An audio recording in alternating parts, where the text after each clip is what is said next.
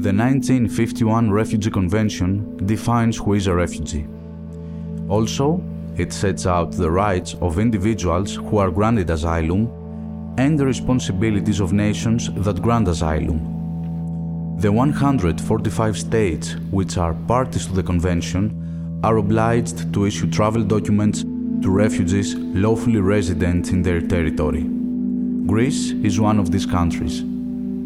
You are listening to The Undocumented, a part-time project which aims to give a full-time voice to the voiceless.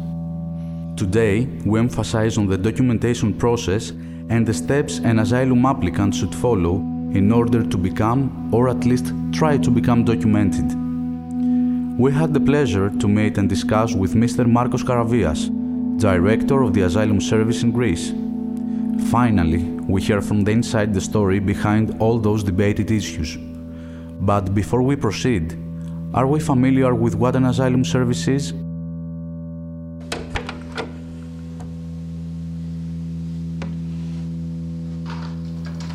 The Asylum Service is the service of the Greek state which is competent to A. register applications for international protection, essentially applications by asylum seekers, and B. make a determination on these applications at first instance, as it is. So practically what the Asylum Service is doing, we register the applications that are lodged by asylum seekers, and then we hold an interview with those asylum seekers, and our caseworkers issue a positive or a negative decision on the application. In Greece, there is a chance that someone travels to Greece lawfully, and then something happens in their home countries, and they cannot go back. So the point is that for those that arrive on the islands, people will go through the procedure that's in place at the Reception Identification Center. This involves a medical screening, a vulnerability screening, a fingerprinting, and the registration of the asylum application. And then there's a scheduling of the interview, and then the asylum applicant will be heard by the Asylum Service, and then there will be a decision on the application. But at the same time, there's the normal procedure on the mainland where people that want to ask for asylum, they have to lodge an application for asylum with the Asylum Service. Which means they need to book an appointment with the Asylum Service where they register their application. They are fingerprinted. An asylum applicant's card is issued for them,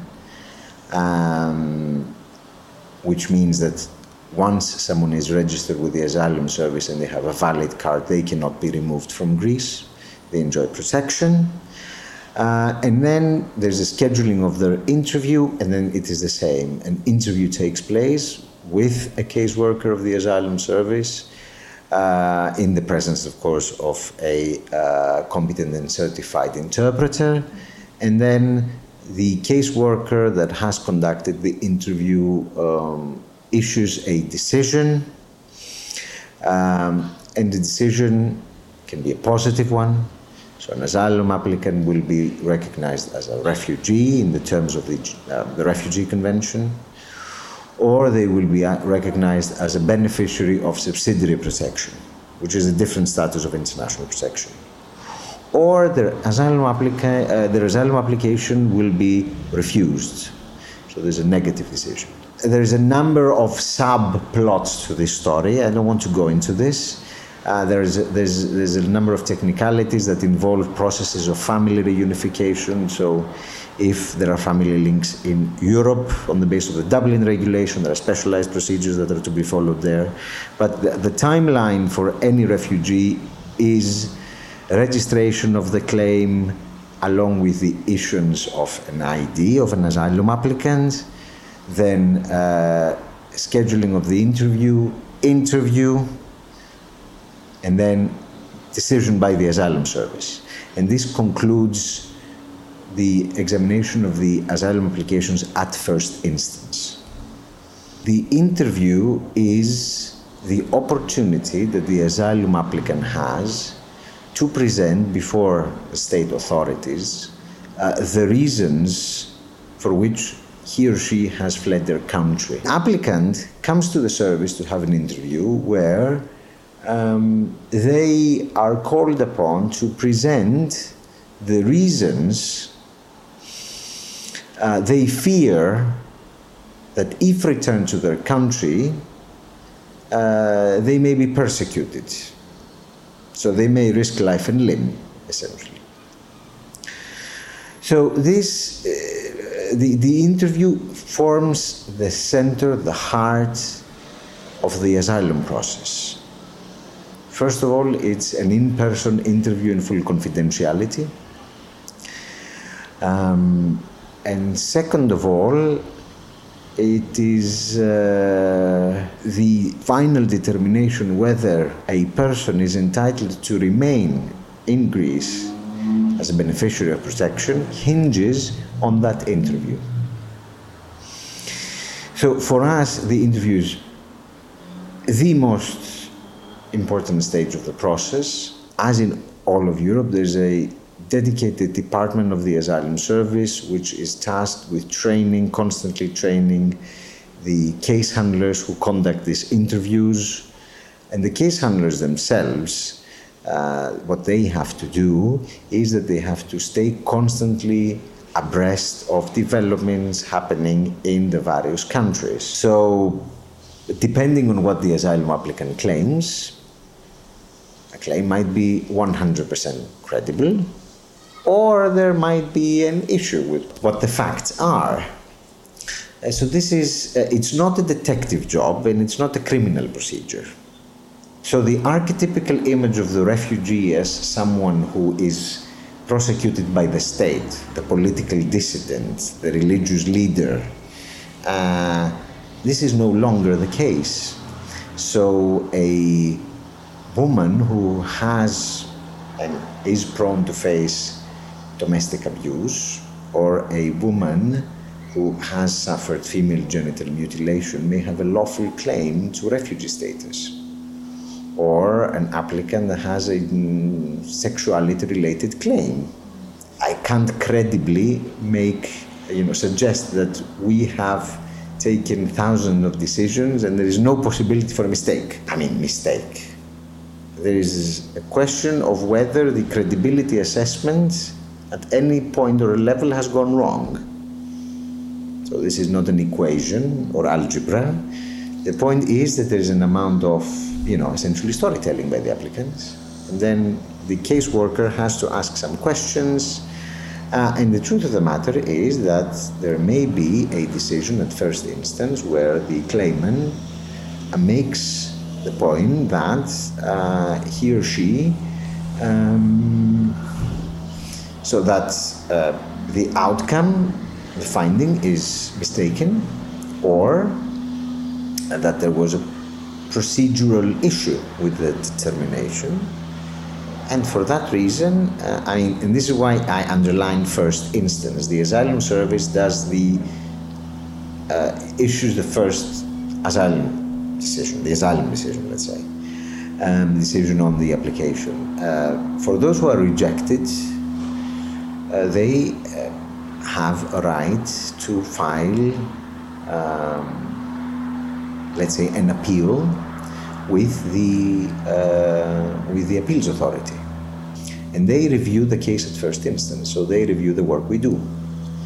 So yes, there is a possibility, let's say, of coming to a wrongful conclusion on refugee status determination, but at the same time there are procedural safeguards in place under a Greek, European and international law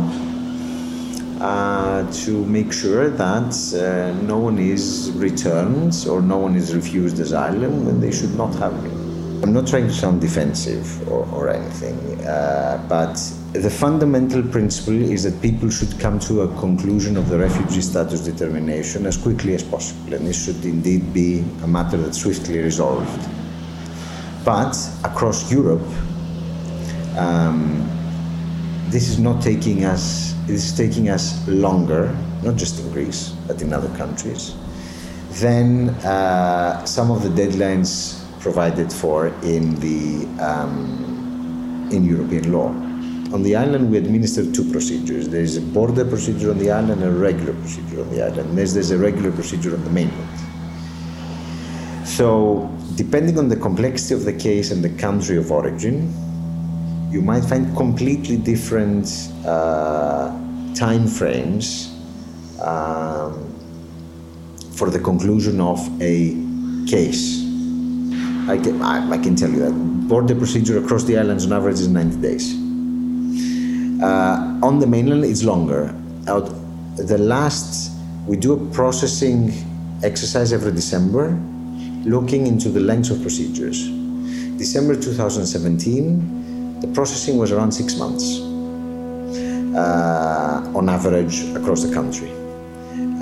We're doing an exercise December 2018. I project we're going to be somewhat longer. It's going to be somewhat longer. There's a story in Europe that the crisis is over and that the numbers are going down. This does not apply for countries like Greece or Cyprus. So the number of applications go up. So the needs are higher.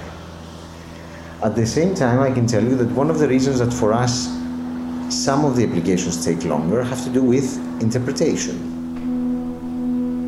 Not everyone speaks Arabic, or countries for which there are people that are trained and competent and speak the language and Greek. So we need interpreters who can speak Sorani in Greek, Kirmanji in Greek, Tigrinya, Somali, Bambara if you're from Mali, and Greek to a level that guarantees you the procedural safety. The service it was set up, let's say, 6 years ago. It started with 13 members of staff. We are now at 700. We expect 140 more beginning of next year. We're trying to do our best to have interpretation at the ready for these people. But depending on the flows, you need to have interpretation available. I can tell you that the commitment is to bring the time down, and I can see how people might feel that it's taking extremely long and how we're failing them in a sense. Or we should do better. And we are trying to do better. We are trying to expand as, you know, the service that actually listens to registers the application and does the interview.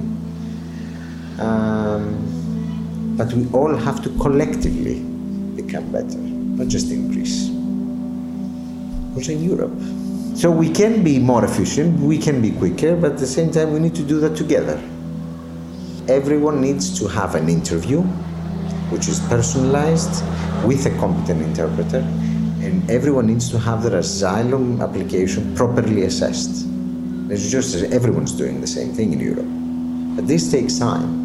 I'm not saying we can't do better, but it's not an algorithm where you enter your data and you receive an application. So this is important. But the system, the asylum system is nowadays Europeanized to a certain extent. So decisions have to be taken on a European level that will make the system more efficient. We would like to thank Mr. Karavias for all the important information he shared with us.